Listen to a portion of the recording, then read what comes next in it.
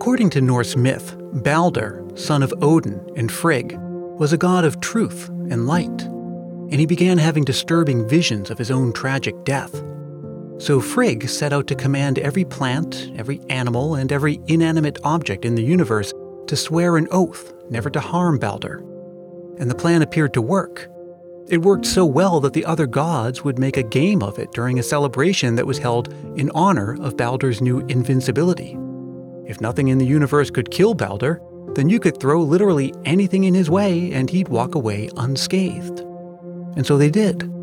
And that caught the attention of Loki, a god known for playing tricks and generally upsetting the status quo. He was able to find out that Frigg had actually neglected to ask one thing to swear an oath of no harm to Balder. It was the small and harmless plant that usually was found growing off of other trees.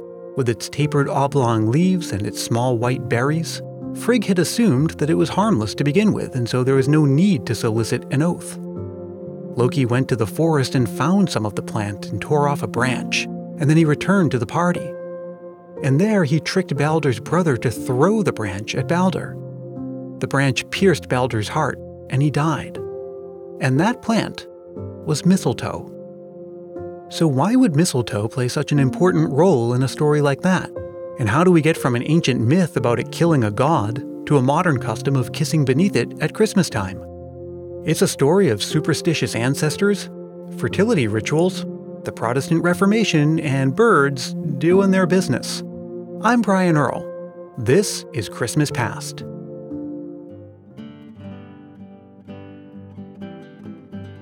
Our story begins way back in some indeterminate ancient times, where our ancestors noticed a couple of interesting things about mistletoe.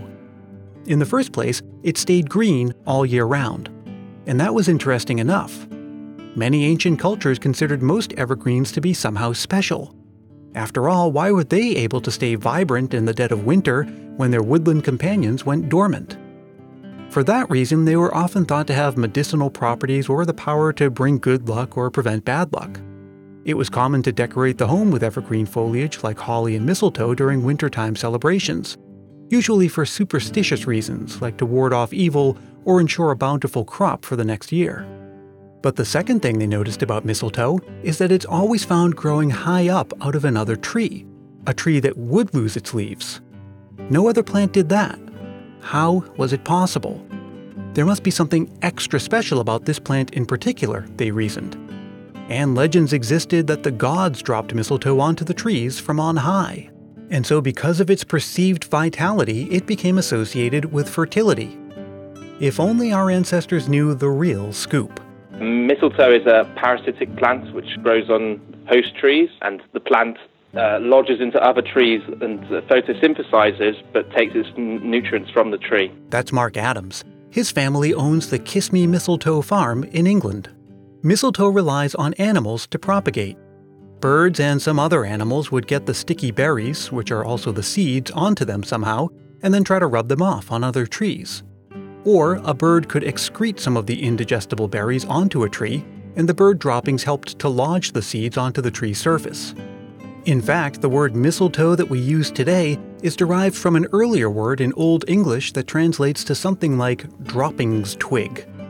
Apparently, sometime in the Middle Ages, when Old English was spoken, someone figured out that it wasn't the gods throwing the plant from on high, but rather the birds doing something a little more earthly. Nonetheless, the myths and legends and customs and associations persisted. It was still used medicinally. It still is, actually, or at least as an alternative medicine. And it was still used as part of rituals and customs and wintertime celebrations, of which Christmas eventually became one. We do know, according to historian Jerry Bowler, that some medieval English homes hung an effigy of Jesus, Mary, and Joseph, the Holy Family, inside of a wooden hoop decorated with winter greenery under which it was customary to exchange an embrace or kiss. After the Protestant Reformation, that image of the Holy Family disappeared, and the kissing bunch, or kissing bough as it was known, a collection of greenery that often included mistletoe, remained as a Christmas custom. And as a matter of fact, before the Christmas tree became the main evergreen foliage on display in the home at Christmas, which wasn't really all that long ago, it was mistletoe and holly that took that starring role. And that didn't sit too well with some people who saw it as a symbol from pre-Christian times. It was actually seen as quite a dirty plant by Christianity, so its connection with Christmas has not been that clear-cut. In a lot of churches in the UK, it's still banned. It's seen as a pagan plant. Pagans were not seen in the best light in the UK in the few thousand years after. It's also likely that up until the 19th century, that custom of the kissing bough was something you'd see only among the so-called servant class. But eventually it became more widely accepted, along with the English custom of how the kissing worked. But the British tradition is every time you have a kiss, you should take a berry off. So the more berries you have, the more kissing is going to happen. When all the berries are gone, the mistletoe no longer has the power to compel people to kiss underneath it. Though it does serve another use. A common practice in the United Kingdom is regarding what you do with the mistletoe after. One of the traditions is that you keep it for the rest of the year and then only replenish it the next year round.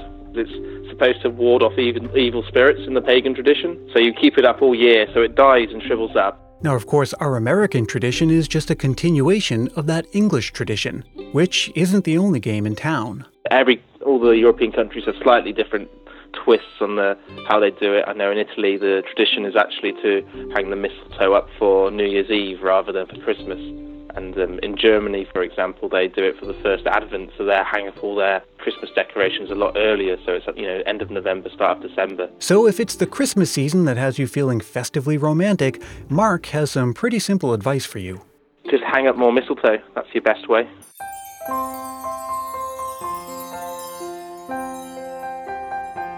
Everyone remembers their first kiss, whether mistletoe was present or not.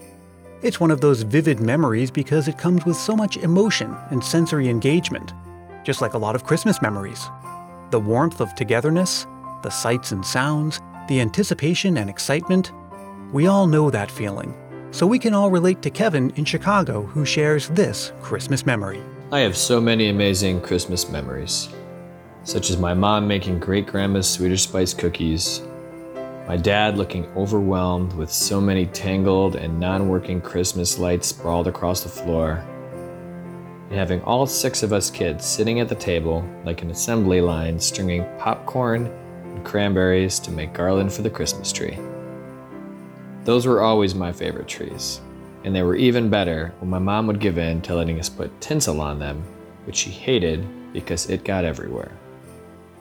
Still, I think the most vivid memories were from Christmas Eve, when all 6 of us would insist upon sleeping in our older sister's room. We had 2 kids on the bed, 2 on the trundle bed, and maybe even 1 or 2 of us underneath the bed. Clearly, we wanted to be together, but an underlying motive may have been so that no one saw the gifts before anybody else. Even so, in the morning, someone would always sneak out, sneak a peek at the gifts, and they couldn't wait to report back what they saw. Soon all the kids were downstairs and clamoring to get started. But for some reason, it was always harder than usual to get our parents up and out of bed. After enough pleading, after the coffee was made, my dad would read the letter that Santa left for us, which shared all the good things we did, and some improvement areas as well. By and large, we had done just enough to make the nice list. With my dad's huge camcorder ready to go, we finally were allowed to open the gifts one at a time in an attempt to make the magic last. And we were always interested in what everyone else received, because you never knew, maybe their gifts could turn into your gifts as well. I'd love to hear your Christmas memories, and I'd love to share them with the rest of the Christmas Past family. It's easy to do, and there's still time for this season. Just record a voice memo into your phone and send it to christmaspastpodcast@gmail.com. Try to keep it to roughly a minute, make sure it's clean and family friendly, and be sure to say your name and where you're from. Christmas Past is produced in sunny San Mateo, California by yours truly, Brian Earl. Thanks so much to Kevin in Chicago, and thanks also to Mark at Kiss Me Mistletoe Farm. You can visit them at kissmemistletoe.co.uk. I'd love to know how your Christmas season is going so far, so let's keep in touch. You can send me an email anytime or join the conversation on social media. Just look for Christmas Past on Twitter and Instagram, and do make sure to join the Facebook group because we're having fun there all year round. And if you're feeling the Christmas spirit, why not help more people find the show by telling a friend about it or leaving a review on Apple Podcasts? Those are quick and painless ways to help support the show, and they really do make a difference. If you leave a review, I'll even send you a sticker to say thanks. Message me for details. We'll meet again soon, and until then, may your days be merry and bright.